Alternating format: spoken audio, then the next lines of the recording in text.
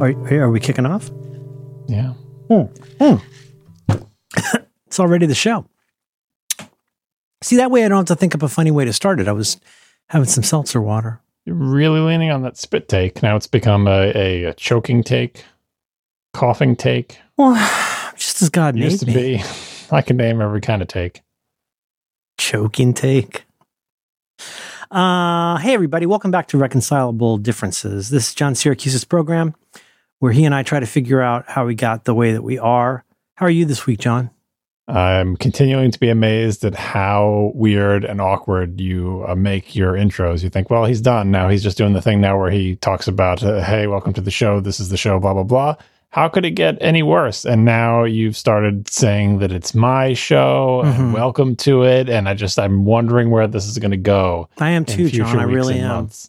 I'm just like, is there going to be a thing where you're going to explain what a podcast is and then you're going to go into a digression about iPods? I don't know where it's going to go. All I know is that for someone who used to want to just have a cold open and get right to it, now you're doing this whole Dan Benjamin style thing where you say that it's my show and then you explain to people what it is. Anyway, here we are.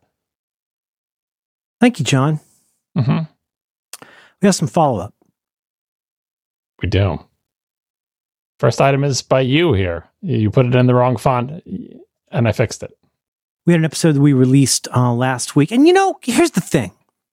I buy your whole cockamamie routine about, I'm special, I'm hypercritical. Is there a version of that where people actually have a way that they would like something to be improved rather than just pointing out something that they claim not to like about it? I think the way I open it is delightful. It's dynamic. I'm always in the moment with you. How would you like to start the show, John? I don't know. Apparently I'm going to start the show by just complaining about how you start the show. That's the thing, because that's what you're basically, it's like, it's dominoes here. Once Merlin falls, then knocks me over, and then just around we go. Is that what is the domino theory? What was the Vietnam communist thing? Something like that. The domino effect, or like there's probably a doctrine name for that. Yeah. Not one domino shall fall. Yeah, well, Kissinger's dead now, so we can leave that all behind. Too soon. No. Would you like it to be informal? Like you want an informal beginning. Is that right? What would you like it to do? Just a little bit. Just give me a sense. I don't think you need to introduce the show. I don't think you need to explain what a podcast is. I don't think you need to do the BS thing, the Dan Benjamin style thing where you say it's my show. You're learning bad habits from Dan. Your influence is like what your parents tell you you're hanging out with bad kids and they're a bad influence on you. Dan Benjamin is a bad influence on you. Huh. He makes you do bad things. You've given me much to think about. The last episode we put out, I don't know what number it is. We put out an episode, and during that episode, we talked about chapter markers, and I expressed my, I think, extremely nuanced reservations about chapter markers. But I broke a promise, an assurance, which was that last episode, I had said there would be chapter markers in it. I was under the weather, and as things turned out, I wasn't able to do it. I'd rather get the episode out than, don't let perfect be the enemy of John Syracuse. But we did get it out. And what I feel comfortable saying this week is we hear you. I super hear the thing about members wanting a way to be able to jump straight to the after show. I don't want to make any promises, but I feel fairly confident saying when this episode, you'll know because you're looking at it now. John doesn't like it when I talk about the show on the show, but you'll be able to see if there's chapter markers. You can go into your Overcast and see. But I'm going to make a furtive, is that the word? Frankfurter effort to do that. I hear you. And, I'll work on that. What do you think of that, John? Two things to say about that. I think I've already forgotten one of them, but we'll find out when I finish. We'll get it. It's in the document. Yeah. Yeah. The first thing is that, as I said last week, and as I continue to believe this week, what people actually care about is chapter markers on old episodes. And I've actually been thinking about a way to do that because, there's the guitar jingle that's only in the members only episode between them. Yeah, absolutely. I bet that is findable. Maybe not even with an AI thing, but at the very least. Yeah. Right. Okay. If we could programmatically find that, and then what I would do is I'm not going to add chapters to the old ones. Oh, now I remember what the second thing is. Timestamp. Yeah, I would. If I could programmatically find all the timestamps, what I would do is I put in the show notes for all the past episodes, just like after show starts at timestamp. Are you willing to take that on as a provisional project? I'm just thinking about it now. I'm not sure if it's even feasible because I don't actually know. Try running it on 5 episodes and see what happens. Yeah, I don't actually know how to find audio inside other audio because I've never done it before, but I'm looking into it. But anyway, yes, obviously the best time to plant a tree is 25 episodes ago, right? But the second best time is now. So I endorse Merlin's plan to experiment with putting chapter markers in this episode, even if it's only just the dividing line between the after show and the regular show. And the second thing that I had previously forgotten, but now remembered again, is that I bet a lot of people, some people listening to this episode have no idea what we're talking about when we say chapter markers. Because that's a really good point, John. The number of podcasts, I listen to a lot of podcasts, and the number of podcasts I listen to that have chapter markers in them is very, very small, percentage-wise and in absolute numbers. Especially outside the tech world. Yeah. The most podcasts are distributed as MP3 files. You may have heard of those. The MP3 file format supports the thing where you can give like a little table of contents. Starting at 5 minutes and 28 seconds, chapter whatever begins. And then you can just mark off different parts. You have a name for the chapter and you give a timestamp for it. And you can do other fancy things too with like images. But anyway, a podcast client has to know that it can look inside the MP3 file to find those chapters. And then it has to display them to you in some way in the podcast playing client. If you're using Overcast, Marco Arment's podcast player, it knows about chapters and it will display them to you. If you swipe right on the little now playing screen, you'll see a list of all the chapters. You'll see your progress through whatever chapter you're in. You'll see the timestamps from them. You can jump among chapters, blah, blah, blah. Lots of people, even if they're using a podcast client that supports chapters, don't know that that even exists. So when we say chapters, they're like, I don't know what you mean. I didn't see anything about that on the website. Is that a reckon, or do you think you know that? That's definitely a real thing. Like, go to anybody who is not like a hardcore like Relay FM or ATP fan and say, right. Do you use chat? Because look at the popular podcasts. Go to like, any popular podcast. Go to any of the NPR shows. Do you want to take a guess why? I don't know. Like it's too much of a hassle to add them. Well, I mean, I don't mean to sound cynical about this, but I mean, the simple answer I think is advertising, but the deeper answer is DAI. Dynamic ad insertion. Yeah, but even before DAI, no one did chapters. Like chapters are not a new innovation; they existed for a long time. Right. It boggles my mind because these people have like a staff of 7 that's putting together this podcast, and it's like, well, we do all this stuff, but we can't do chapters. Yes, nowadays, what Merlin means by DAI is dynamic ad insertion, where you put in ads at different lengths, and that screws up all the offsets, and it makes it more difficult. Well, not that you couldn't do it. You leave a little $sign placeholder. Well, some of them just guess where it should go, like fast TV services that just put an ad wherever every N minutes. Woof. But the idea here is you put in, if you are a responsible podcast maker working for one of those terrible networks, you leave a little placeholder, 2, 3 placeholders, whatever, and they put in whatever they've got. The one reason that became a big deal, it's my understanding, is that wanting to, forgive my saying, monetize old episodes. And so to monetize like a classic episode of your show, it's beneficial to not have that be for example, a DTC service that doesn't exist anymore. It would be more valuable to put in some subscription box service or VPN or whatever. And that can get updated at the time, like just right before download, which makes sense. And it's one way to make money, but it's, if you want a good implementation, see how chapters can be done well, look at John's more popular, better show. Go to atp.fm, download an episode, and you should be able to see, creative and thoughtful use of that. If your podcast client supports it. And by the way, the dynamic ad insertion just makes chapters more difficult because obviously as you put differently sized ads in those slots, you have to adjust the chapters as well. That can be done programmatically. It's not rocket science. Just nobody does it. No one adds chapters in the first place. No one adjusts the chapters after doing the AI. They just ignore chapters entirely. I don't know why, but anyway, we didn't put them in ATP for the first few years, but once we started adding them, it's just so convenient. Like we have fun with them. We put little chapter images in there sometimes. Like when you do your like member episode ones where you try pizza or food or some other foods, it's fun. Marco does a nice job of putting in the image of like what's happening right now. Yeah, and for people who are asking, like those images are actually in the MP3 file. Like they're in there. They're JPEGs. Heavily optimized. There are JPEGs inside the MP3. It's not going out to a server. It's not getting some kind of tracking ID. The actual MP3 file you get has a little table of contents, which we call chapters, that has all the offsets. And then if there's any images embedded in there, they're inside them. And if you're using a good podcast player, as you're playing it, if we say we'll make this the chapter art or whatever, you can look at your podcast player. Instead of seeing the show art for the show and Overcast, you'll see the little picture we put in that chapter. And you can jump around from chapter to chapter. And hopefully with this show someday, you'll be able to find where the after show begins. Failing that, by the way, just move the scrubber to like the middle.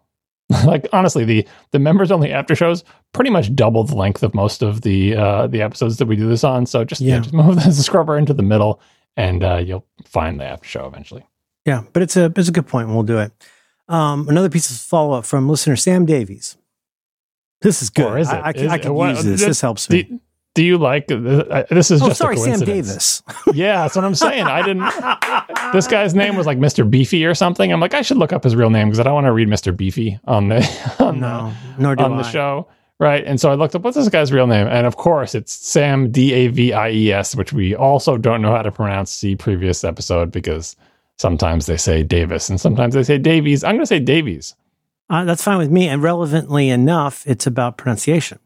Yeah, so Sam Davies writes, I used to share office space with Lucy Dacus's dad. I can affirmatively say that he pronounces his name day like the unit of time and cuss like you were saying a swear word. So Lucy Dacus. You were right, I was wrong. Lou Sudeikis, Jason Sudeikis' brother, Lou Sudeikis, Lucy Dacus. And I like how... how mnemonic that is. Yeah, I like how Sam wrote, Dacus's, Dacus'. If the word ends in S and you want to make it possessive, belonging to that one person whose last name's an S, that ends in S, put an apostrophe S. You're not Jesus. Just say Drunk and White, read it. US apostrophe S. Yep. I hate when people do Steve Jobs and they do Steve Jobs and then S apostrophe and that's it. You got because you're supposed to make that up by making extra mouth noises. Steve Jobs. Jobses. Yeah. Hobbitses? Yeah. Anyway. I hate them. We hates them. Mm-hmm. Smeagol, you're talking about. Yeah. Yeah. You want to keep going? Yeah, that was our follow-up. I know. I have the document open, John. I can see the document. Did you see I added a new one to things that took me too long to realize? I added a couple new ones. We'll get to it eventually. Yeah. Right. I see you added TK. That's not the new one, huh? That's so I can do a return after TK and have a bullet. Otherwise, I don't get a bullet. How would you do a bullet on the first line? I don't know where you added the new one. Did you add it at the bottom? No, right under TK. Jack Donaghy. Oh. Yeah. All right. How do you do that? Don't you want to leave a place in Markdown, especially or this and in Google Docs? Don't you want to leave a place? That's why I do my foos. No, I know that you do that, and I undo it constantly. This is one of our. How do you add something to the top without having to type like a monster? Would you like me to show you? I'll do it right in front of you. That's right. You're the guy who types his own HTML by hand. No. Are you ready? Here it comes. I'm going to add an item before TK. You want to see how I'm going to do it? Ready? Shift return. Step 1. Do you see my step 1? Yes, John. Step 2. I've done it. Step 3. Up arrow. Okay. Ta-da! Leave that in. I undid it. You can take out my TK. That's fine. Do you see the system? See how it works? Ready? Right before the J. Return. Thank you, John. It's terrific. You would be such an interesting teacher because you don't really want to teach anybody anything useful. You just want to let them know what they're doing wrong. I just taught you something useful. No feign surprise. I wasn't surprised you didn't know this. I didn't feign surprise. Are you blue? Budabadi. I gotta get that. I put the link in last. You did Eiffel Tower or whatever they're called. I saw it. Yeah. No, that's not what I thought it was. It's not what you thought it was. Well, you really wear me down. 1524. You really wear me down, John. I came in cock of the walk. I didn't get a nap or food. You didn't have a nap today. You didn't come. You came in. Low energy. You have any idea how much I've done today, John? Given my feeble condition. Well, you didn't have the nap. I know you did a lot of infill. Infill sampler is what you've got. I love that gyroid. Oof. It's like a Whitman sampler, but with infill. I never liked Whitman samplers. I did like them. Huh? I like the whole aesthetic. I like the little sort of granny patterning in the yellow. I love, of course, because even as a child, I love what I didn't know were called infographics. Mm-hmm. I love the outline of here's what each one of these is. Yeah. I mean, now I like dark chocolate. Okay. Now I like it, but I was a little kid. I wanted to eat. Wait, was Whitman samplers dark? I thought it was kind of milk chocolate. Well, my memory of any sampler being a sampler, and they're having fun with that because they're making it look like the kind of sampler as in like something that you do with needlepoint sampler, but sampler as in sample of chocolates. But like 80% of the stuff in there had something in there that like gacked up the good chocolate when it was good chocolate. There'd be some orange stuff in it. Gross. There'd be a nut.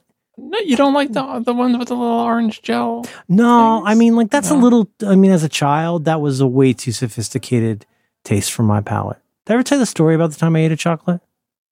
The time you ate a chocolate, maybe. It's quick. It's quick. We went to visit my my father happened to be really good friends with his boss at his job, and we were close with their family. And so he was after he died, I think. So I was probably about 8 or 9. And we went to the house and visited their beautiful home and hung out with his wonderful wife. And she was like, "Would you like some chocolate?" And I'm like, "Yes, please." And I stuck my little ravioli-sized fist in the box and grabbed something and popped it in my mouth. And it was the most hair-curling piece of crap chocolate I'd ever eaten in my life. I'm going to just do this from memory, but it was probably like dark chocolate with orange stuff and a nut and maybe some other surprise, like maybe it smelled like lavender or something. That sounds, well, other than you had me until the lavender, but I'm on board with all that. We can get lavender chocolate, but I don't. I really dislike the smell. I heard you say that on Roderick, where you feel like you can taste it. Well, obviously, smell is a huge portion of taste, so you're kind of like being a little redundant there. But my wife accidentally spilled an essential oils, like one of those little bottles of lavender, I think in her drawer, and it just made the whole place. Yeah. I don't like it. I don't like lavender at all, and I especially don't like any food that is supposedly lavender flavored or scented or anything. It's just so bad. Lavender, like so many scents, can be really lovely when there's just a little bit. So I pop this thing in my mouth. I bite into it at Mrs. Johnson's house, and I'm suddenly like, oh no, I will not be able to get this down. So think about this. I've just put a chocolate in my mouth that, we'll agree or not, like, I mean, you just got to chew and swallow then, right? I mean, aren't there like foods? A grasshopper on Survivor, you know? I mean, aren't there foods that just like would set your teeth on edge when you were a kid?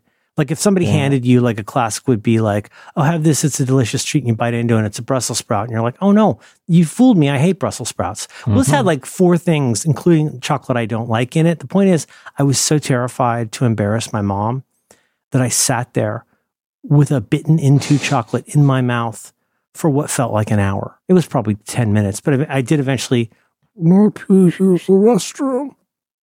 And I went in there and went, "Bleh," and spat the thing out. I mean, see, all you're doing is making it worse because now you've got it in your mouth for longer, right? Like, it's not a child, John. It's right in there. I'm just saying, like, you had all this time to think about it. Anyway, can you look at this picture of the Whitman sampler? This assorted Whitman sampler here that I put in I'm looking at it now. If you look at that box, let's look at the one that's on an angle because you can't really see the one that's obscured. Just look at the one on an angle. John has sent a picture of a Whitman sampler. It's a rectangular box where you take the lid off that says Whitman sampler, and then inside is an irregular grid of little chocolates. And probably in the lid or on a piece of paper, I'm guessing, there would be a key that gives you a rough idea what's in each one of these. Mm-hmm.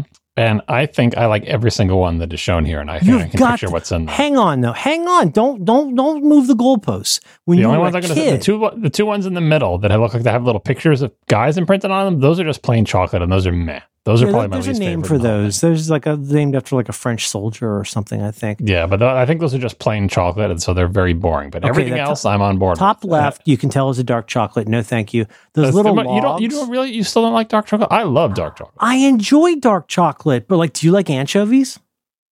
I don't think I do. Okay, I love anchovies, but I adore anchovies. And when I get what I call my dad pizza, I get this unholy dad pizza that's just toppings that everybody but me hates. Mm-hmm. Like, I think there's a thing that people say about anchovies that is true for a lot of things, and it's true for certain kinds of treats, which is I want to know what it is. I want to know it's there. Like, don't hand me something with olives, anchovies, or freaking raisins in it and let me discover that. You're anti-raisin?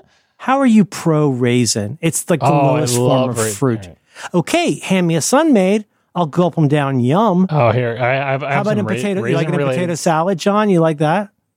I put raisins. I put golden raisins in my what is wrong with Thanksgiving stuffing. Forgive my saying, John, you're starting to really push my buttons here. You are a pod person. What are you talking about? Raisins ruin food. You don't put golden raisins in your Thanksgiving stuffing? Oh my God. In a savory dish? Yeah, well, there's apples in there too. Yeah, that's the sweet component. What are you talking about? Chopped up apples in your... This is Betty Crocker's recipe. I'm not being revolutionary here. Here, I want to show you something. Hide behind Betty Crocker. This is going to be lost on you because you're not a raisin person, but please take a look at these raisins. I will eat and enjoy raisins. John has sent me a picture of 2 piles of raisins. They look like little turds.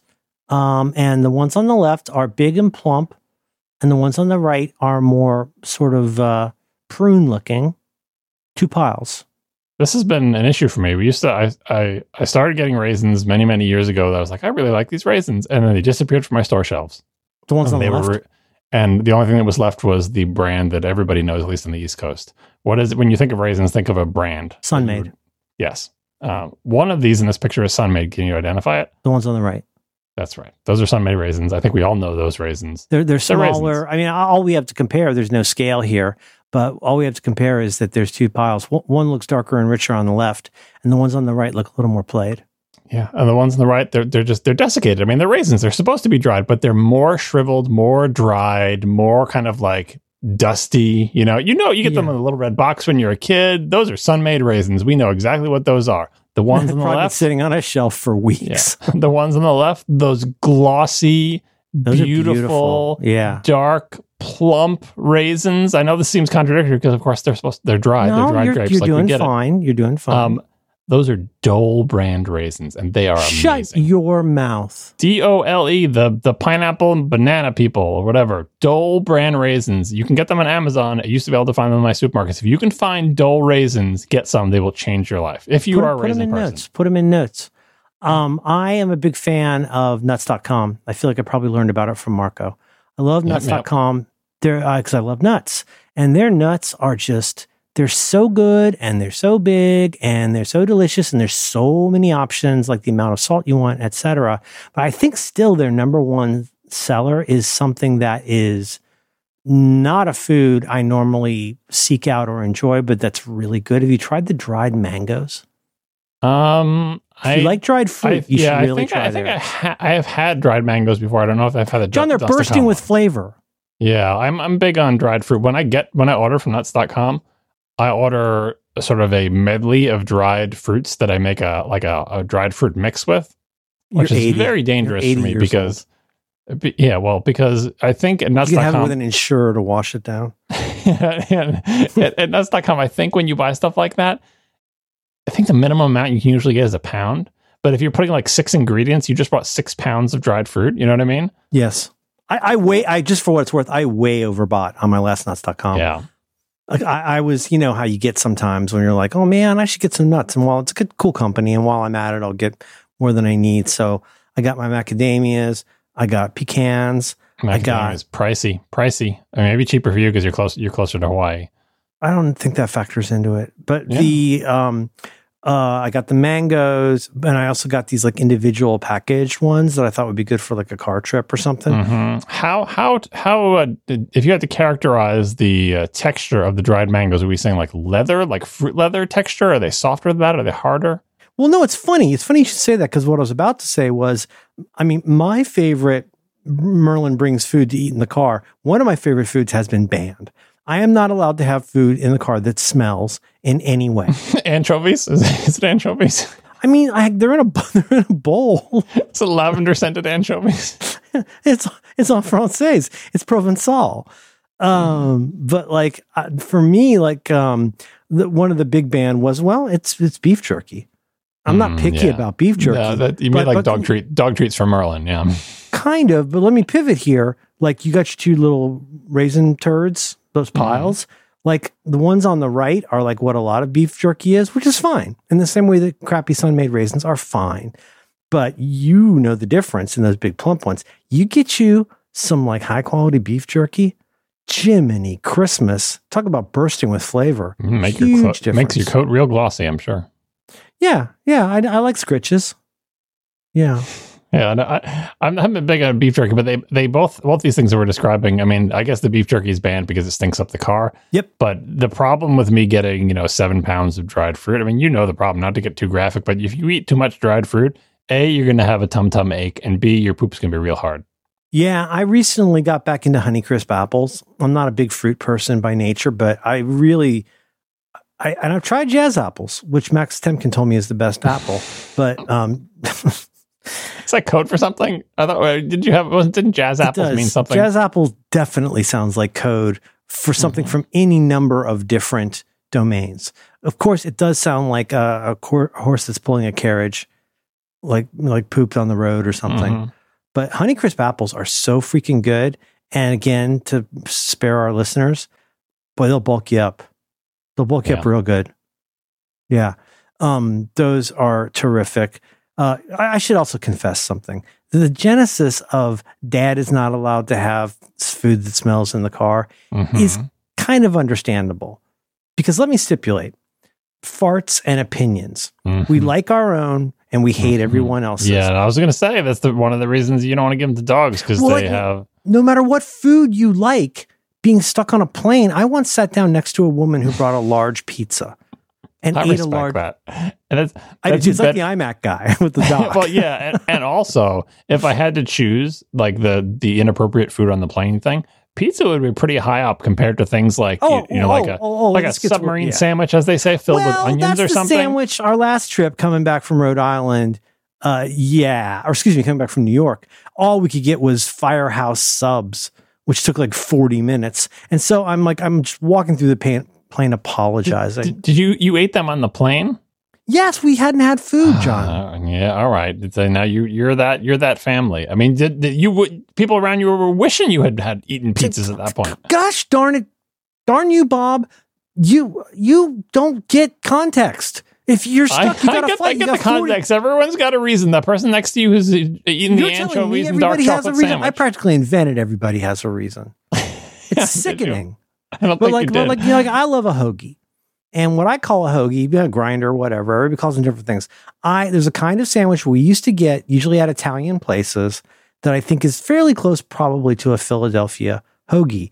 And the thing that makes a hoagie, again, forgive my saying, if your hoagie doesn't smell like BO, it's not really a hoagie. You always say that, but we had a discussion before. I'm like, I don't understand what volatile compound that you're saying is in both of them. It's the onions and the vinegar? Is it? Yes, the dressing. But why is the vinegar coming out of your body as BO, though? Well, no, it's just that it's like, why do mothballs smell like old people? You know? I don't think they do. I think old people just smell like mothballs sometimes. Have you ever smelled an old person up close? I sure have. You ever really get in there? I've really gotten in there. The best thing is to come at them when they're sleeping and scratch their head and get a whiff. You really get a sense. Yeah. No, is that the opposite of like how babies' heads smell amazing? So, can someone study that with science, please? Oh, Mike Montero did that. The first time he came and met our baby, he totally did that. He's like, "Give me the baby," because it's Mike Montero, and he scratched the kid's head and smelled it and goes, "It's still fresh." I mean, that's people who aren't parents or aren't close to little babies don't know. Babies' heads smell good. Babies smell so good. Babies' heads smell good. Their butts tend to not smell great. You just gotta clean them good. But the baby's head smell in a way that human heads will never smell that for the rest of that baby's life. Their head will eventually not smell. My head smells pretty good. I smell like Neutrogena. There's no way your head smells good. There's absolutely no way. Well, sometimes I use Neutrogena, and sometimes I use the one that smells like my girlfriend from college. Yeah, I know, but that's just putting fragrances on. I'm saying the natural smell of your head is not good and hasn't been. I see. For my natural bouquet. many years. Boy, I think we're all learning a lot about my problems today. This has really been all of our problems. None of our heads smell like baby heads. Oh, yeah. They all unless you're a baby. Unless for our baby listeners out there, your heads smell great, but they can't understand us.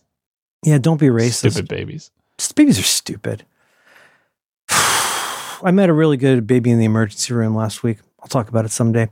What was I talking about? Smells. Oh, yeah. So hoagie smells like BO, mainly from the slivered onions, I think. But here's where the rule came from. One time we stopped off at probably Whole Foods.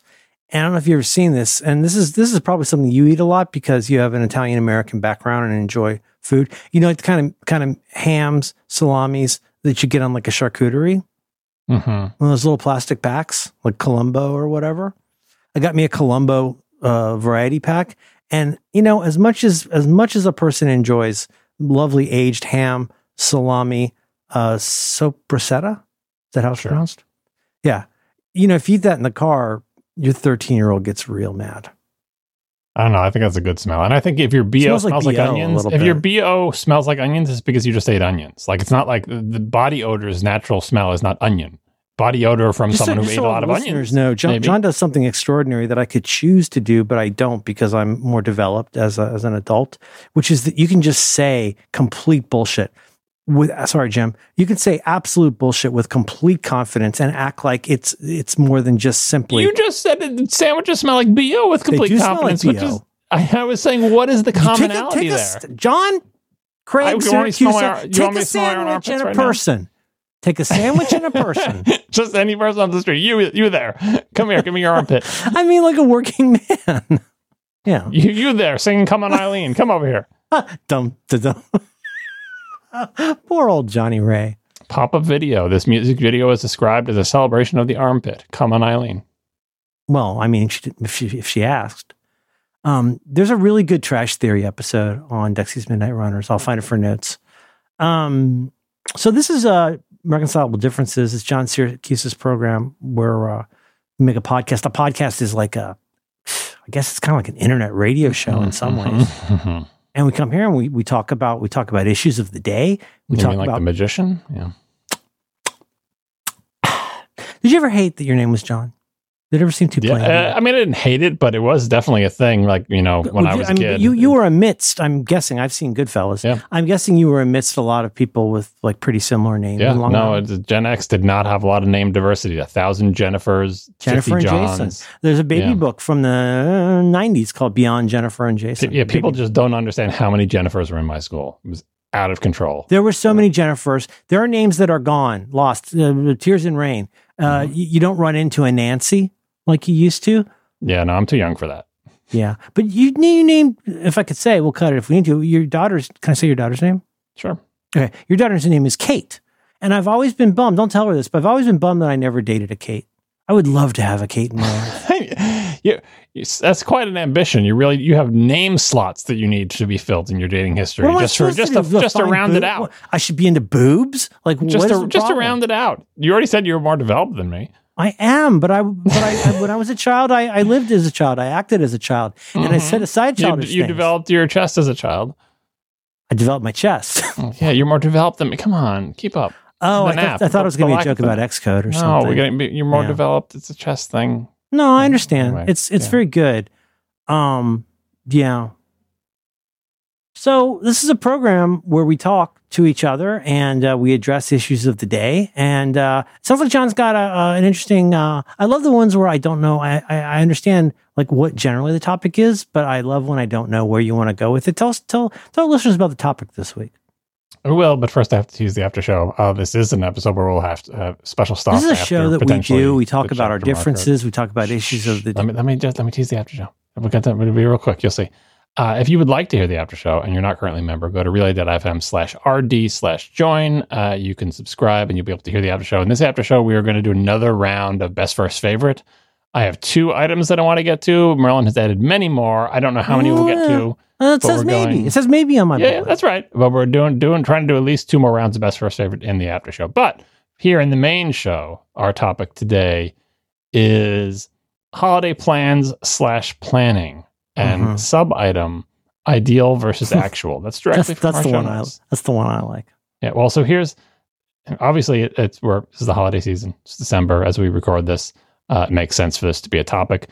Here's what I'm thinking with this topic. So one obviously is like, hey, what are your holiday plans? What are my holiday plans? Second thing is the plan / planning thing is was it Eisenhower saying the plan is nothing, planning is everything, whatever that one is. That's it. Right? Yeah, I feel like that applies. That's the quote, yeah. I feel like that applies to the holidays as well. And then the final thing is setting aside what you're actually planning on doing in the plan versus planning thing. If you had your druthers, as they say, what would you do for the holidays? So that is the shape of the topic here. Okay. So we can start with the first part. What are you doing for the holidays? I mean, I think our plan for the holidays is very modest. You know me, I always want to talk about the rules before we play the game. For one thing, it's framed or prescribed by when people are off work. If we are planning to do anything, I think our kid gets 2 weeks off. This one's kind of weird. The kid gets the last week of December off and the first week of January, which probably is... Wow, really? It's unusual, but there's a part of me that thinks that's probably kind of smart if you do want to like go anywhere. You know what I mean? Yeah, I guess. I mean, you're always at the mercy of where the 25th falls in a given year. And today it falls on a Monday, so they can just say, "Look, you're going to on Friday the 22nd. It'll be your last day of school. Then you get the weekend, and then because they usually don't want to, have you go to school on Christmas Eve, for example. Mm-hmm. They want to give you a couple days buffer before Christmas, and so that's a good point. Like wherever the 25th falls, there's got to be things on either side, just owing to the tradition of how because of the theocracy we live in this country. It's a theocracy. What's a theocracy? No. I do. You feel like we live in a theocracy? Is it the fact that school schedules are entirely arranged around the Christian holiday of Christmas is kind of theocratic. I'm mostly making a joke, though. Oh, okay, good. Because, calendars are based on Roman stuff. I know, but school vacation during winter is not just based on random stuff. It's let's make sure you have Christmas off. Right. Wherever Christmas moves around. They don't move winter break around for Hanukkah, is all I'm saying. You observe Christmas even though you're a person who's not a person of faith. That's right. I celebrate the secular version of Christmas, which is increasingly the only version of Christmas. Is that a song? Do they have secular Christmas? Is that a song on the... It's probably an Adam Sandler song. Oh. This should be on the Joko. Have yourself a secular little Christmas? I don't know. That's not a big hit. Have yourself a secular Christmas. Last secular Christmas, I gave you my heart. But keep it to yourself. Our plan is, we don't really have a plan. We're gonna, we're when you got a baby, you have to like tour the baby like it's the new queen, like in The Crown. Remember when Elizabeth has to like go and be seen by all the, parts of the empire. And when you have a baby and you have a toddler, like, well, thank God there's so many, I seen some photos of some pretty cute little kids. There's a lot of little kids now, so there's less sort of, when I say demand, I don't mean economically. There's less like demand, bring us the baby. We want But you've seen the baby. I've seen you with these babies. Are there new babies since you've seen them, or are you just making a second lap of the babies? Well, I mean, my niece has 2 adorable sons, and my other niece has niece. My niece, my regular niece. My other niece has a 6-month-old baby. So a lot of people will be, and they live in California. So a lot of the baby demand, child demand will be slaked by them. We'll go and visit at Christmas, spend 2 days in Gold Country. But no, our plan is to be here, do our thing. We have our own rituals. We watch Die Hard on Christmas Eve. We watch Clue for some reason. We watch Clue on Christmas morning. On Christmas morning, really? I don't know how it started, but I said this in the document, but I believe it's true. Some of the best traditions, like you can't make a tradition unless you're weird and like obsessed with Martha Stewart, but there's a certain art to, I put it best in the document. I write better than I talk. But, there's something to be said for realizing that there's something that has happened more than once in a group of people who like each other. And then that sort of becomes a tradition. One day, Snot Boogie, I went downstairs and I got the delivery food and I brought it up. And when I got to the top of the steps, I said this, food. And then, and so now every time anybody picks up the food and brings it up, the person bringing up the food goes, food. And then the people who didn't bring it up but are going to eat the food respond by saying, food. Now, I love that. That, like the hundreds of those in my life bring me unbelievable. The way my friend Rich Castamore and I invented a handshake when we were 15. And my kid and I it's the last thing when I say, good night, I love you. And he says, good night, I love you. We do this handshake every night. That kind of stuff is what it's about.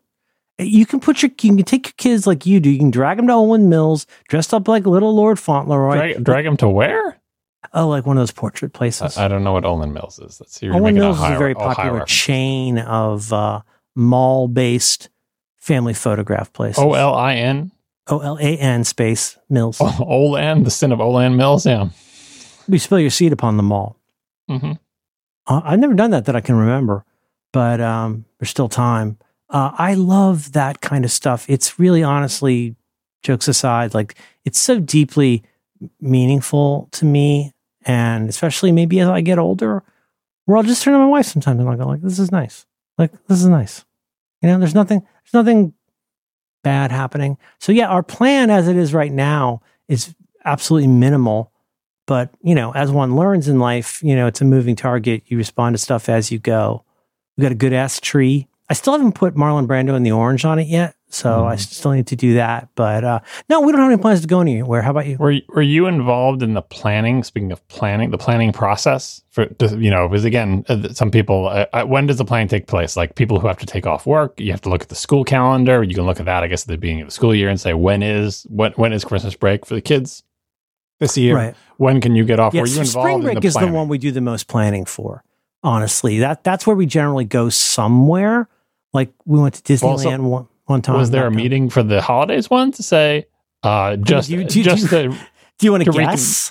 Well, I'm like, it's like just to reconfirm we're not going anywhere this year, right? Did that meeting take place, or was it just not set? Oh, I see. Like let's just make sure we all agree on what we think. Are we all on the same page here? Yeah. No, we didn't have that this year. So as far as you know, you're not going anywhere. As far as I know, you should ask the master of the house. You're the recipient of a quote I put on Mastodon the other day. You remember? You talk to the cowboy, not the horse. Mm-hmm. The cowboy decides that. But my wife is unafraid to just do things and plan things. Sometimes, honestly, to my vexation, because I love her so much, but she does not plan for downtime. Or like, you know, when you got a baby, you learn about transition time, like how transitions are hard for everybody, but they're especially hard on like toddlers and little kids. Like, okay, it's time to clean up and wash our hands, or it's time to start getting ready for bed or whatever.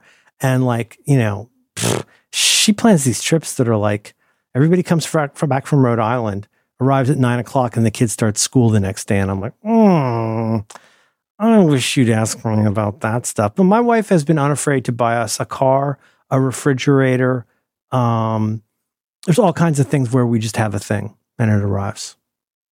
Does that give you insight into my life at all? That sometimes my wife just buys a car? That's kind of why I asked about if you had been involved in any meetings related to planning. Like in fairness, I'm not throwing her under the bus at all. She's literally the greatest. But it's something where she knows all too well that, well, I think this is a fact about other people. Here's a fact about other people. Just people in general. There are things that some of us care intensely about, and then a lot of things we don't care about. The tricky one is stuff we don't think we care about that we actually do. Do you know what I mean? Like there's the things where like you don't realize that, I mean, stuff like, hey, when you get a car, I know this sounds dumb to you, sweetie, but when you get a car, could you get one that has CarPlay? Because I really like to track the progress on that, and it is something I can talk about on my show. I think you got an XY problem going on here. I would probably say, before you buy a car, talk to me. That it's her really car. solves. I don't drive it. I know, but still, you would like to be consulted, right? You're going to passenge in that car. I wish it had CarPlay. That's right. And then how would you find that out? You'd have to have one meeting and say, by the way, I'm thinking of getting a new car. Any concerns? You know how relationships go, where there's certain things that you're game to talk about all the time, what's for dinner kind of stuff. And there's other stuff that like when you do talk about it, it kind of becomes a broader conversation is what you're encouraging here.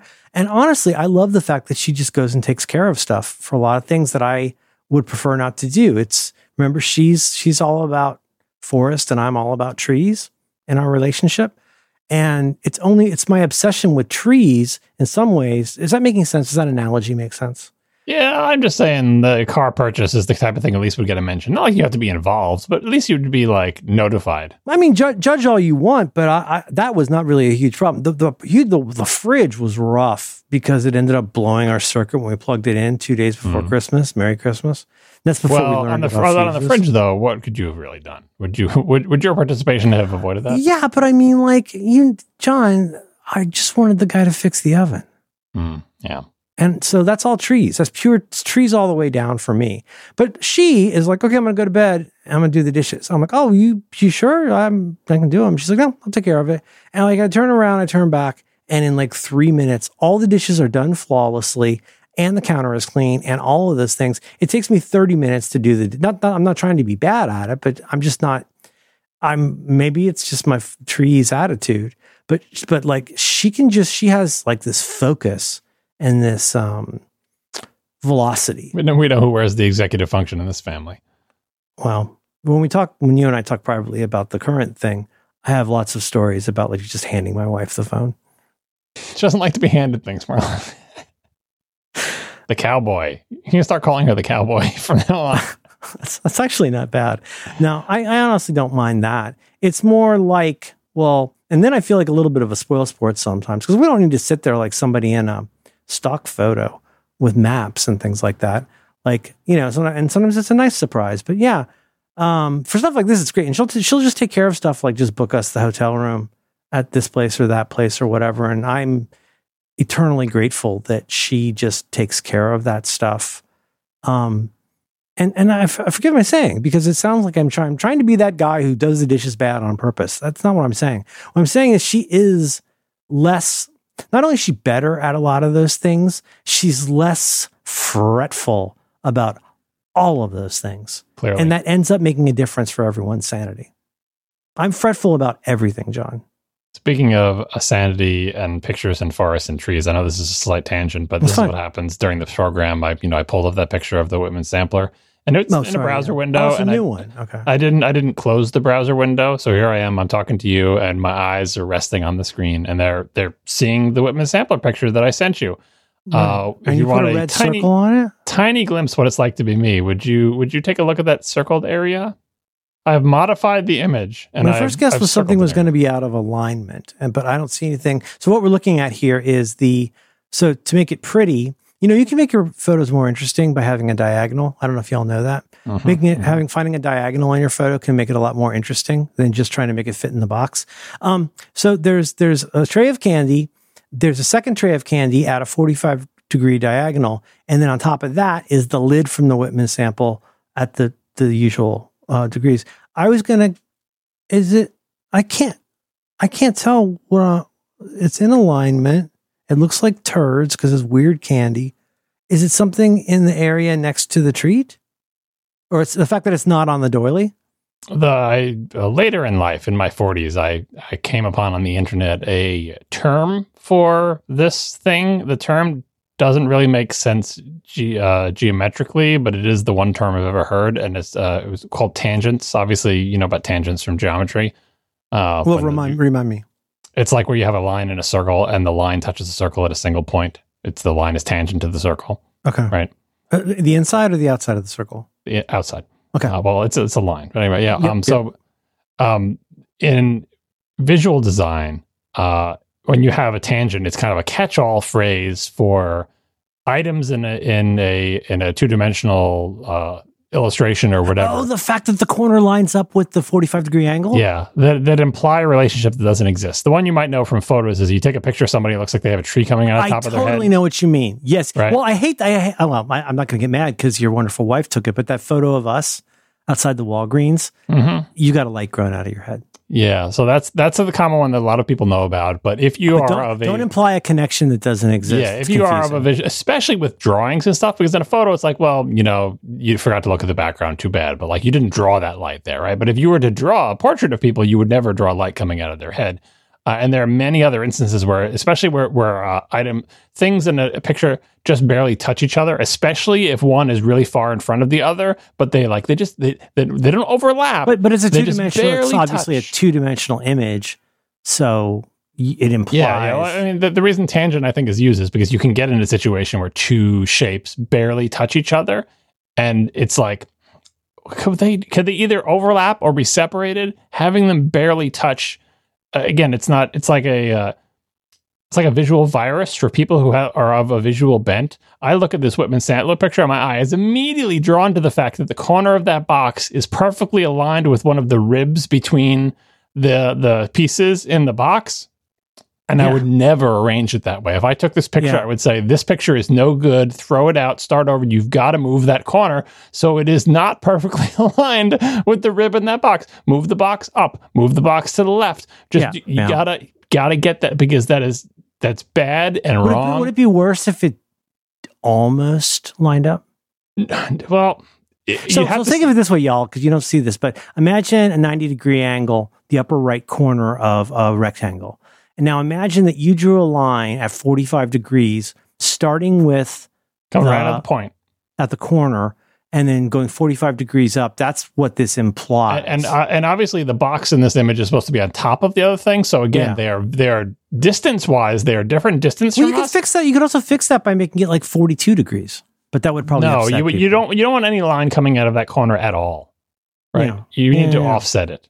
So anyway, I learned something. There's something in 3D printing when I'm struggling. So I'm a newbie. I'm in no position to explain anything to anyone. But one of the things I talk about to folks who aren't familiar with 3D printing, if they're interested, is that like there's a lot more to it than you first think. And this goes for example, that I told you when I printed out that layout of my house, it was not made to be a 3D print. It was just made to be a 3D scan. And that's what amazed me about how well it turned out, was I hadn't done any of the stuff you would normally do to make sure this makes an actual 3D object. One, a lot of you might know if you're a 3D printing person, is how many outer walls do you want? So like the more outer walls you have, the more time it takes, but then the stronger something is, that kind of thing. But like, just assuming that you could scan something with your phone and print it and have it work, that's not necessarily how it works, unless it's really just to look at. But I learned this term. Have you ever heard the term non-manifold? It's a topological term. I don't actually know what it means, but I've heard it. Yeah, but like there's this thing in 3D printing where like I've learned now with months of doing this, that when I download somebody else's STL, 3MF, whatever, I do inspect it for like, was this really made to be printed, or is this something you just scanned and like put up? Because there is a difference, and it matters in the sense that you're going to blow a lot of time and you're probably going to kill a lot of filament on a print that just will never really work. I had that capybara that broke. It was a bad capybara. The way that it was designed was poor. And so like his little legs just would come off every single time. But here's the one that blew my mind, is when I've gotten certain things, like especially sculptures, like art, busts and stuff like that, is what's called a non-manifold edge. Non-manifold geometry refers to any edge that is shared by more than two faces. The situation typically arises when a face or edge is extruded but remains in its original position. So it's kind of like a way of saying, like, these things are touching and making a thing here. Are you sure that's what you want to do here? Because are you going to add the right supports for that? All this stuff that comes out of that. But I just thought that term was kind of interesting. I'm not sure. What is the actual definition of the word manifold in that instance? I'm sure there are many definitions. Yeah, and different pronunciations. Mm-hmm. Manifold day. What's your plans?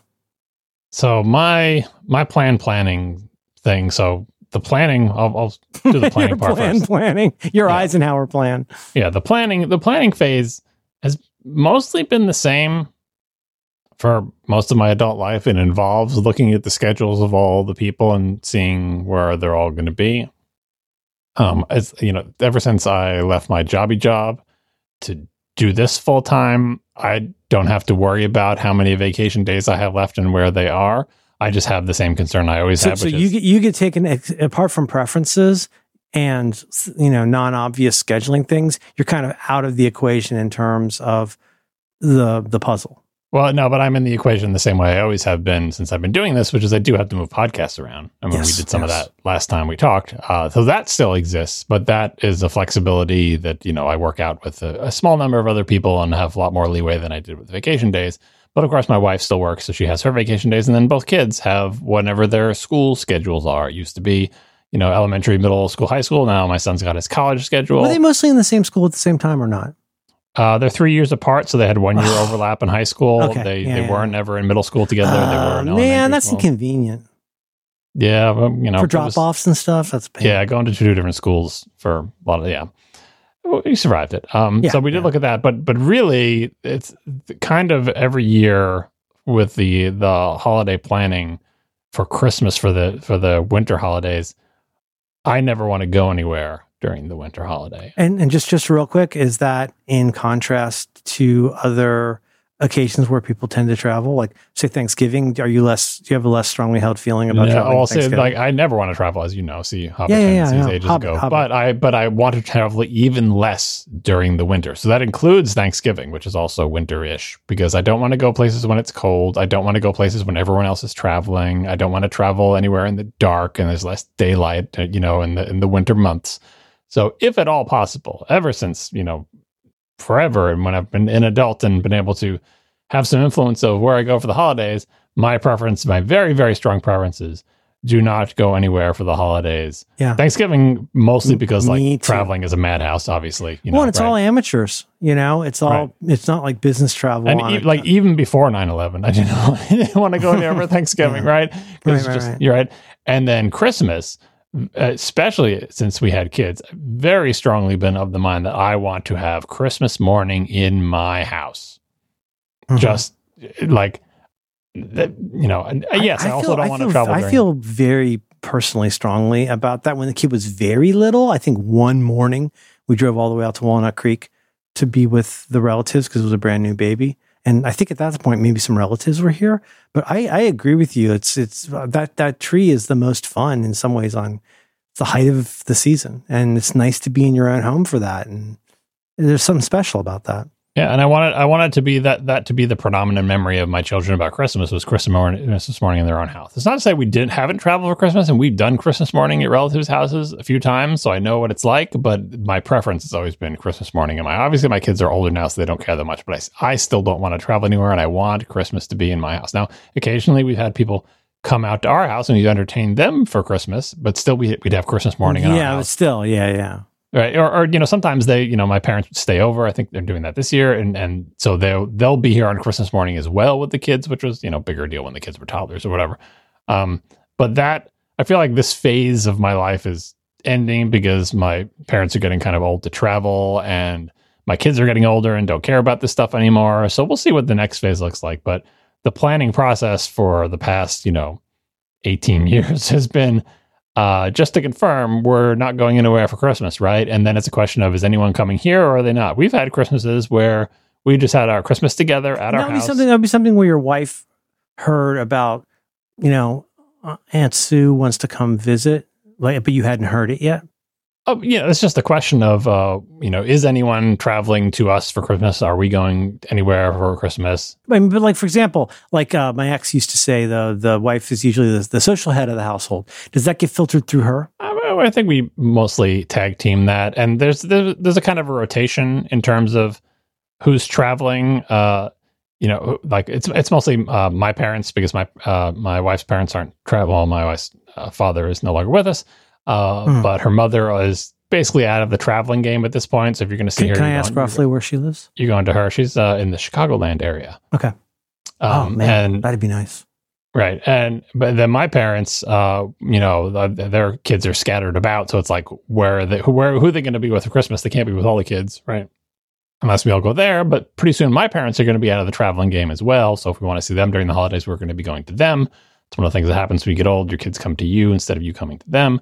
So we're just at the tail end of that. But anyway, the planning process was more or less just to confirm standard year. Where are we in the rotation? My parents are coming to us this year. We're having Christmas here. Same old stuff. That's the planning. The actual plan is the same as it ever was. We've got our tree. We're going to decorate our tree. We're going to do all our normal traditions. We have meal planning. What are we going to have for Christmas dinner? Which is not as easy as Thanksgiving. Tell me if you can say, if you're comfortable. Tell me one of your favorite traditions. We actually talked about this recently on an ATP member special. But yeah, that was one of the topics. I guess my favorite traditions are the standard ones. I talked a little bit about the tree. I'm kind of big on the tree. I know there's a hassle aspect to the tree because we get a real tree. Yeah, us too. Mostly at my insistence. But I feel like I don't really want to budge on that one. My I think my mother forced us to have a fake tree for a few years. If you get one of those that one company, my wife bought one of their trees for our bedroom this year. But like the thing is, there are really nice pre-lit, collapsible, beautiful, reusable Christmas trees. The two things to know is one is they cost a lot more than you think. If it doesn't cost more than you think, you're going to hate it. One of those trees that is not well made, which we've had for a while, it's terrible to have one of those. It's the worst. And the second thing is if you're going to buy one, you should do it in July. So it does take a lot of forethought. Yeah, I really it's more of a sensory experience for me. I need the smell. I need the real tree. I need the actual natural object with warts and all. We have a wreath on our door, and it smells so good to walk into the house. Yeah. Yeah, no, I just need that to be there. And I like the challenge of trying to arrange and decorate an actual natural thing. Yes, I know they cut Christmas trees to make them cone-shaped. I know they're not actually naturally that shape. But still, in general, like you're dealing with a thing that grew that way, and it may have been trimmed or whatever.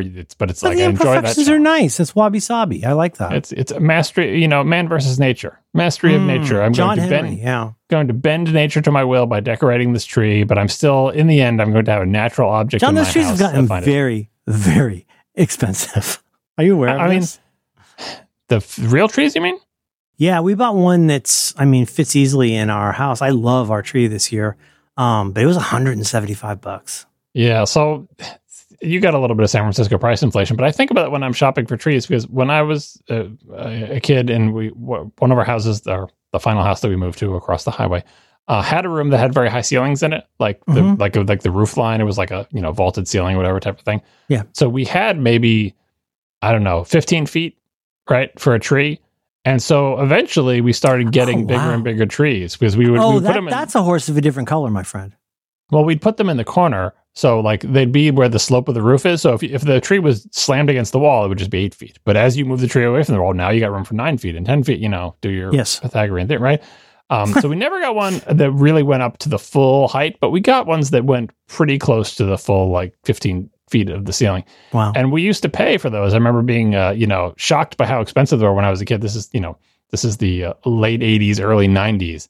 And my dad would pay. I think of a Christmas tree being $50. Yeah, my dad would pay like $125, $130 for a Christmas tree. I was like, wow, that's expensive. Wow, that's substantial. But if you do the inflation calculation on it, the tree I'm buying now should be much more expensive than it is. My tree that I have in here, I think, was only like $120. Madeline pointed me to an article when we were bitching about this, pointed me to an article that said, I don't know what, the National Christmas Tree Authority or whatever said, that like last year, I think, was like a crazy jump. And then this year's was a more modest, like 20. It was last year supposedly that, I don't know if it was, I can't say if this is in the listeners' community, but that, basically it went up a lot last year and then a little bit this year. But that is surprising. It seems like the inflation would make that. I mean, but you're paying way more than I am. Like I've never paid $175 for a tree. Now, granted, I'm not buying 12-foot, 13-foot trees. I'm buying 7.5-foot trees. This is probably a 7-foot tree. Yeah, so I've got 7.5 feet in my little New England house here. So it's not a giant tree, but it's always over 100. But it's been pretty stable for the 20 years that we've lived here, and it hasn't. Like I'm surprised that I'm paying the same price that my dad paid for Christmas trees. Absolutely, that is anomalous. Yeah, he was getting a bigger tree, and I think it helps being in New England. Honestly, the trucks carrying the trees have to travel less far from the Christmas tree farms. Maybe I don't know. But yeah, no, the tree is a big thing with me. Are you picky about lights? What do you think? Like some people have extremely strong feelings. Like again, my ex had a very strong feeling that there was her whole family had this thing. It's not anti-Semitic, I swear, but they did no blue. You can have no blue in Christmas title. And so that was a huge thing. But also the bulbs had to be the old school. Did you see the technology connection on bulbs? The recent one, or he's complaining about the LED ones. That was a fascinating one. But Madeline prefers, in her mind anyway, only white lights, and they can't be too bright. I mean, they should be bright, but that's one of the things, whatever that guy's name is. What's his name? Brandon? Do you know his name? Who? The Technology Connections guy? Yeah. Alex, ALEC, I believe. Okay. I really enjoy him. You can see my name in the credits. Yeah. And he was like, that's the problem. Some of these, if you want to really get the look of an old Christmas tree, they can't be too bright and they can't be too blue. You know what I mean? But like some people just have very strong feelings about that stuff. And it ties into a previous subtopic of, tradition. Like the kid always puts the first ornament on the tree, right? Or you or like when I was a kid, putting the angel on top was my job, Yeah, we have huge amounts of history and tradition because basically, first of all, everything we're putting on a tree for the most part is like 90% of it are ornaments from my childhood. Oh, that's wonderful. And then the 10% of it are ornaments that we bought, like sort of together. Like we got a Christmas ball from the college that my wife and I went to together. Yeah. If we go on vacation, you get some Christmas ornament that gets hung on the tree. For a while, we were doing that. That's become a thing in the last 5 years, especially. Where like when we go to Monterey Bay Aquarium, like we were at MoMA at a museum and picked up an Edgar Allan Poe because my kid likes Edgar Allan Poe, stuff like that. I love that. Or when my kid picked out a Beatles like Ringo kick drum at Target, like I love those things, and it's kind of like these little layers of nostalgia. Where, there's a few, I'll tell you in a minute about the sad story of my childhood Christmas ornaments, but I still have a few left over, and it's always a thrill to see them and put them on. And it's one of those, I'm in a mood right now. I've been sick. I'm not well. I'm okay. Don't worry. But like, I'm having a moment. And one of those was like, it's kind of lovely how a Christmas tree, to state the obvious, with ornaments that you really like on it, it's such a collection of little bits of your life that you revisit once a year. And I think it's lovely. Yeah. Like, you could look at my tree and I can identify like, here's the ornament that my sister made when she was 3. And now it's on my tree. And like, here are the ornaments that my parents like. I know which ones my dad liked, which ones my mom liked. I know which ornaments were like given to them for their first Christmas. Sometimes like this ornament always goes in this one place, which is weird to everybody except that person. But I love that stuff. Yeah, we've got a stained glass Rudolph. And but the nose part of it doesn't have any stained glass in it. It's just a little ring, and you got to put a red. You got to hang that so a red Christmas light goes into the nose. Oh, that's how that thing works. Matt Howie turned me on to those twinkly lights a few years ago.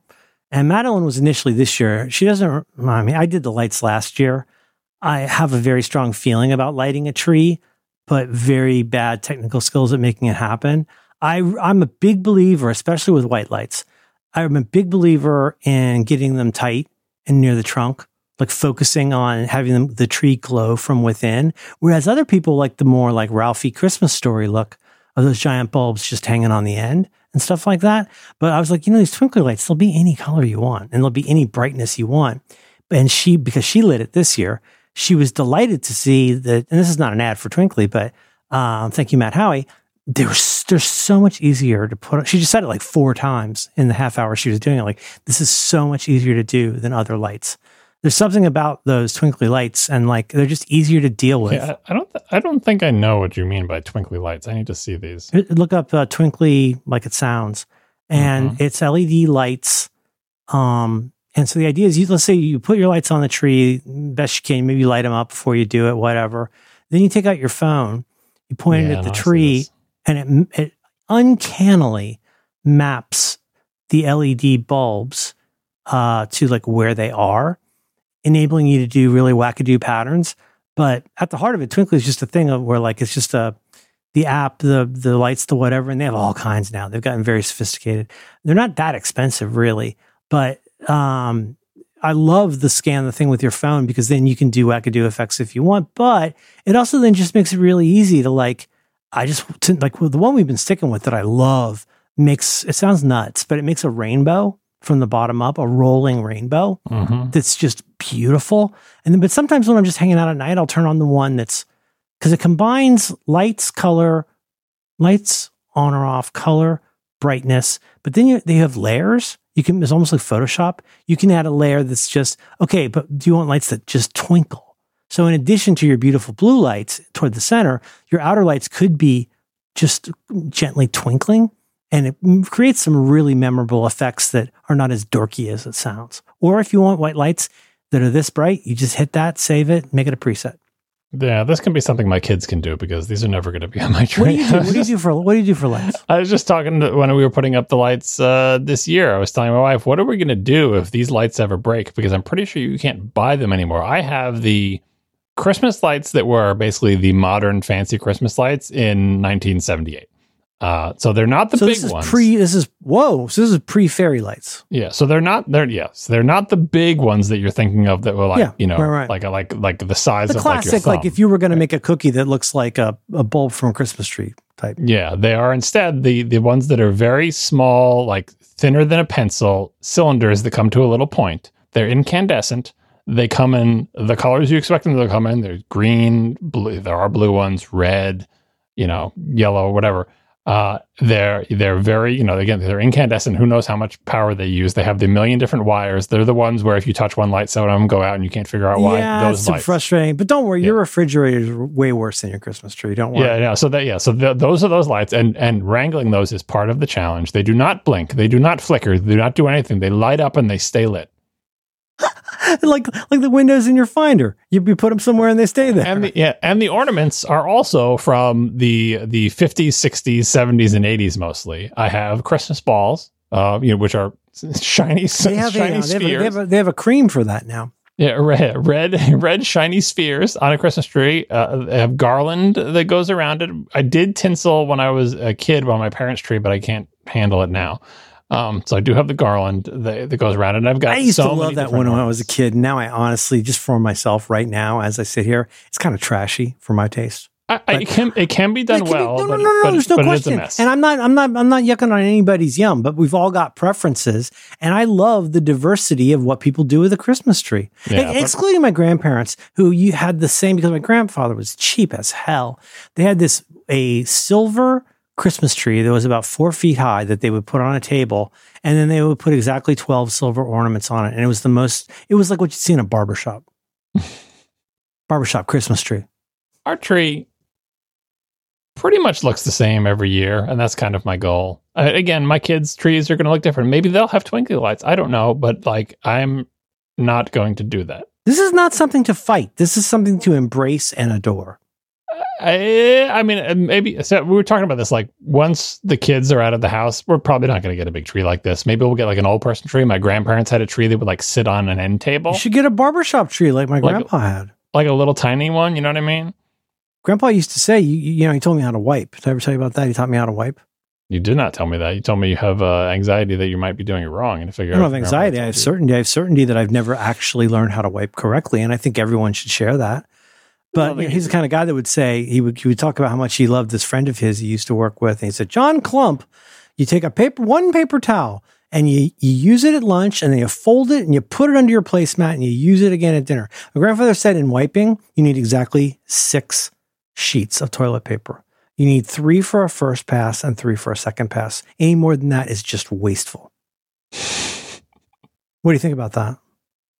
I don't think it's like a one size fits all kind of thing there. He was not a good tipper either, so it's really not surprising. Yeah, I'm gonna try to find a picture of my tree to send you. But the beautiful part of this, John, that I just want to remind you of, even though you know it, is that whatever your kids do next in life and Christmas, it's going to be neat to see how things that mean, so this is one of those things like, I saved this for you. Do you want it? And you're like, no, God, no. Mm-hmm. No, thank you. But I think it's delightful in watching your kids, whatever, I'm in a mood, watching your kids grow and seeing the parts of them that, if you like, are like you. Less interesting to me. More interesting to me is like the weird transmogrification of things like traditions and things like, they're going to have that forever. It doesn't mean, just because they don't want their big wheel doesn't mean they don't love you. I think it's exciting to see how these things evolve. Yeah, so here, please ignore the peeling paint, which I've told you about, but maybe you have never really fully internalized. But anyway, it's in this picture. Please ignore it. Is this your house? Yeah, this is not one of my better trees, but look how box stock. Look how tidy! Look how tidy all the packages are. It looks like Sims. Yeah, but this is not one of my better trees. You don't do them all chock-a-block all over the place. You put your presents in a grid. That's not a grid. They're just nicely arranged. It's a grid. If I look at that, it's like a city. If I hit, cities are grids, John. If I hit Command 1 and looked at this from above, I would see a grid. Yeah, you should see this when the kids were little and all their packages were huge, because this is Billy always makes a throne out of his presents. Yeah, he takes all his presents and then we take a photo of him sitting in the throne. This is a beautiful tree, John, and it's got Mario. It's got a Mario star. Yeah, that's a recent addition. So it's not like we don't change things, because the Mario star was a thing that my wife and I thought was cute. We normally don't have room for a star because our ceilings are so low. Right. And you can see the challenge. This is a misshapen tree. You hate your house. It's a misshapen tree, and it was difficult to. Oh my God! like a little bit too skinny, but you do what you can. I love doing a podcast with you, but I'm so glad I'm not your wife. Anyway. She picked out the tree this year, and it is very differently shaped. But if you look at all these ornaments on here, you can see the old ones that look like they're from the 50s or 60s. You can see the modern ones that have pictures of our kids in them, obviously. Things that we made, little crafty things from vacations we went on. It's quite a collection. Yeah, I have to say, I do like a chaotic diversity of ornaments. Yeah, and we definitely have. We're probably the only family in our neighborhood that has 2 different William Shatner ornaments. We got one of him fighting Sulu with a sword. We tried to get the one from the end of Wrath of Khan, but it was sold out. I love those. Like, we've got the last 3 seasons of Doctor Who ornaments. So we've got 10. We got 10. Then last year we got 4. We recently got 4. And then the other day we got 11. And they're beautiful. You can see on the tree, 4 is the only. I was going to make a joke about how, okay, I'm done. All we need is Tom Baker on our tree. I love that, though. Some people, like my grandfather, God bless him. God, I'm always dragging my grandfather. He's totally dead. You understand? He died on the toilet like Elvis, like a gentleman. But boy, he really liked order, and he liked. Oh, it was so funny though, John, because it is like something out of a cartoon where he goes, he puts the tree down, he like throws the lights on it, then opens a box of 12 silver balls and distributes them evenly on the tree, and he's done. It's like 6 minutes. The Christmas balls are my big thing. They're the most important ornament as far as I'm concerned. Yeah, it looks like a red ball. You can see them on the tree. There's the Christmas balls that are there. The Christmas balls I've been putting out a tree since I was a kid. These Christmas balls I think are older than I am, because I think they predate me when my parents were using them. And they are the most important. They are the foundation of this tree, of those Christmas balls, and everything else is sort of woven in between them. You can see the Christmas lights here. You got a green and blue and red. I like the way you put that. They're almost like the foundational ornaments. Yeah. Like the Ne Plus Ultra or whatever. Like, this is what we need on the tree. Everything else is gravy. Yeah. And also, the tarot cards where you get in the thing where they turn the card over and sometimes you get the hanged man. You know that? Mm-hmm. If you will zoom into the middle, vertically middle, slightly left of center of the Christmas tree picture. You hung a snowman? That is an ornament that I believe unintentionally hanged. I think either me or my sister made that when we were very young. It's what is it? Snowman. It's a cloth with it's a cloth, stuffed cloth snowman. It's like, imagine 3 circles of the snowman. The big one, the slightly smaller one, and then the smaller one. Kind of elongated. He's kind of like a Slender Man snowman. Right, and he's on an angle. But the way that this handicraft that we were making when we were children was like, okay, and now you'll hang this on the tree. And the way they decided to hang it on the tree was to wrap a red string around the snowman's neck and say, now you'll hang it on the tree. And over the years, he looks like a train robber. The neck has stooped to the point where it looks like we are lynching a snowman. It really does. That is he knows what he did. Another traditional ornament that is on our tree, the extremely poor taste hanged snowman. But isn't that fun? Yes, that's part of it. It's part of the tradition. Do you see the one right above that where it's a felt Christmas tree that says JOHN and sparkles on it? I made that when I was like 2. Oh my goodness! Oh, that's me. When I used to cross my J. Yourself. Oh, you don't cross your J anymore? No, I stopped crossing my J in 3rd grade, I think. That's one nice thing about your name is it's got a lot of room for the human soul. Okay, I like that. We used to live in a rental. As it happened, we got free rent because my parents were the property managers for this part of where we lived when I was little. From like 2 to 10, we lived in this area in Cincinnati that's now pretty bad. But you get a storage area where you can put your stuff in, a small storage area with a door. For some reason, at some point during the year, someone broke into our storage shed and stole all of our Christmas ornaments. It's the Grinch. Could be. You're just taking them back for repairs. That's it. Oh, right. Remember Cindy Lou Who? Mm-hmm. And so my mom and my grandma were like, fine, let's do it. We got a few months. Let's go to town. And my grandmother, who was crazy crafty, really good, had a whole area of her, what we used to call the utility room, for craft projects. And she was amazing. She made decoupage. She made string art. She'll make a string art owl. But, and they made all of these ornaments. I don't know if they're exactly from scratch, but you know, the kind that kind of looks like it used to be like bread dough, that kind of like plaster maybe, or plaster of Paris. You know what I'm talking about? That style. And they made several dozen new ornaments for us. And to me, again, this is why I don't cross out people in photos, right? I know other people do. I do not, because those people were part of my life, and crossing them out is, to me personally, weird. It sucks that our Christmas ornaments got stolen, but it's awesome that they made all these other ones, and I've got 5 or 6 of them. I got one of my favorites when I was a kid. I'll send it to you, if I may. I like this gingerbread man that they made. And we bought a few, kind of like your balls, but like it gives me joy to put that gingerbread man on the tree, or the puppy in a stocking. Yeah. We had a gingerbread man very much like that, that I believe someone, probably my mother, made before I was born. And since it looks like a gingerbread man, my sister, who was very young at the time, tried to take a bite out of it, and it tasted terrible. Oh, well, you learn. That's like me and the baker's chocolate. No, she was a slow learner. She used to try to take a bite. She used to try to take a bite of the soap in the bathtub more than one time. Obviously, you do that once. It sounds like she's a seeker, John. Yeah, it looks like ice cream. So you're a little kid, you do it once. She took a couple bites before she laid off the soap. That's a hell of a thing. I'm sending pictures now of my kid in the present throne. Oh, that dog is great. I love the little doggy. Don't you love the dog with the sparkles on it? Mm-hmm. Dog in a sock. Yeah. And that's the stocking. And there's a doggy and there's a kitty. You got the Beatles drum next to your gingerbread thing there. Yeah. And I'll find, like, say, last year's tree to give you a feel. So our plans so far, Christmas. Was the throne before or after Game of Thrones? It's like the Iron Throne. I think it was after, but unrelated. Christmas tree photos. Oh, and there you can see the broom. I give my wife a broom every year.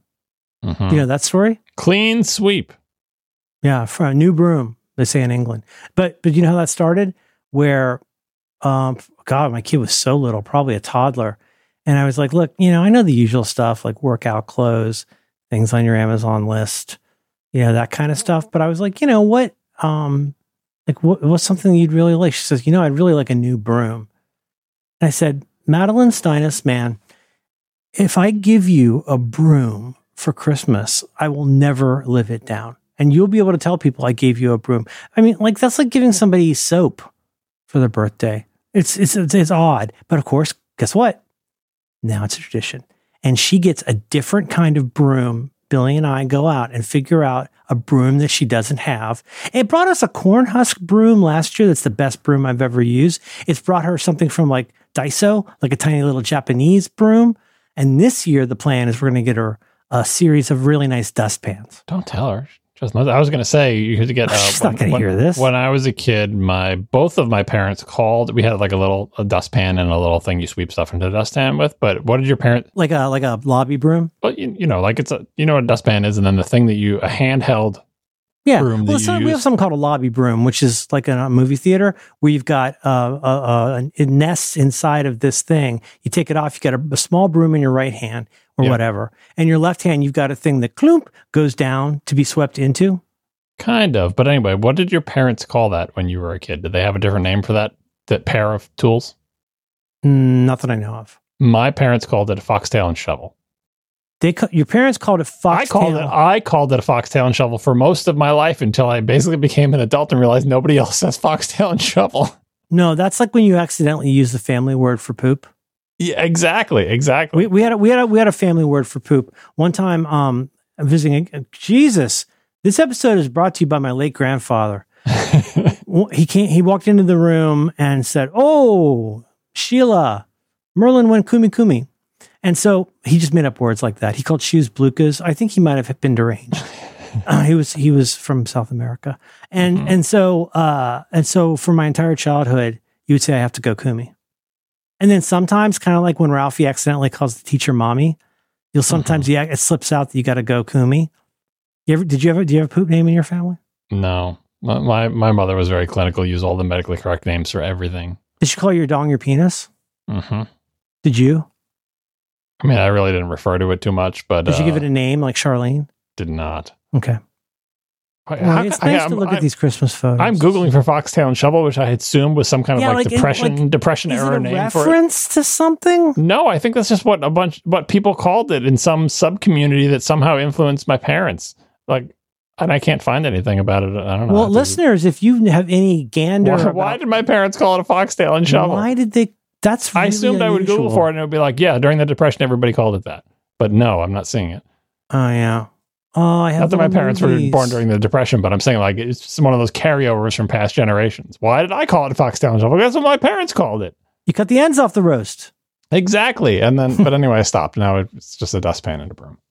Why? You should bring that back. What's wrong with you? Why separate Foxtail? Why?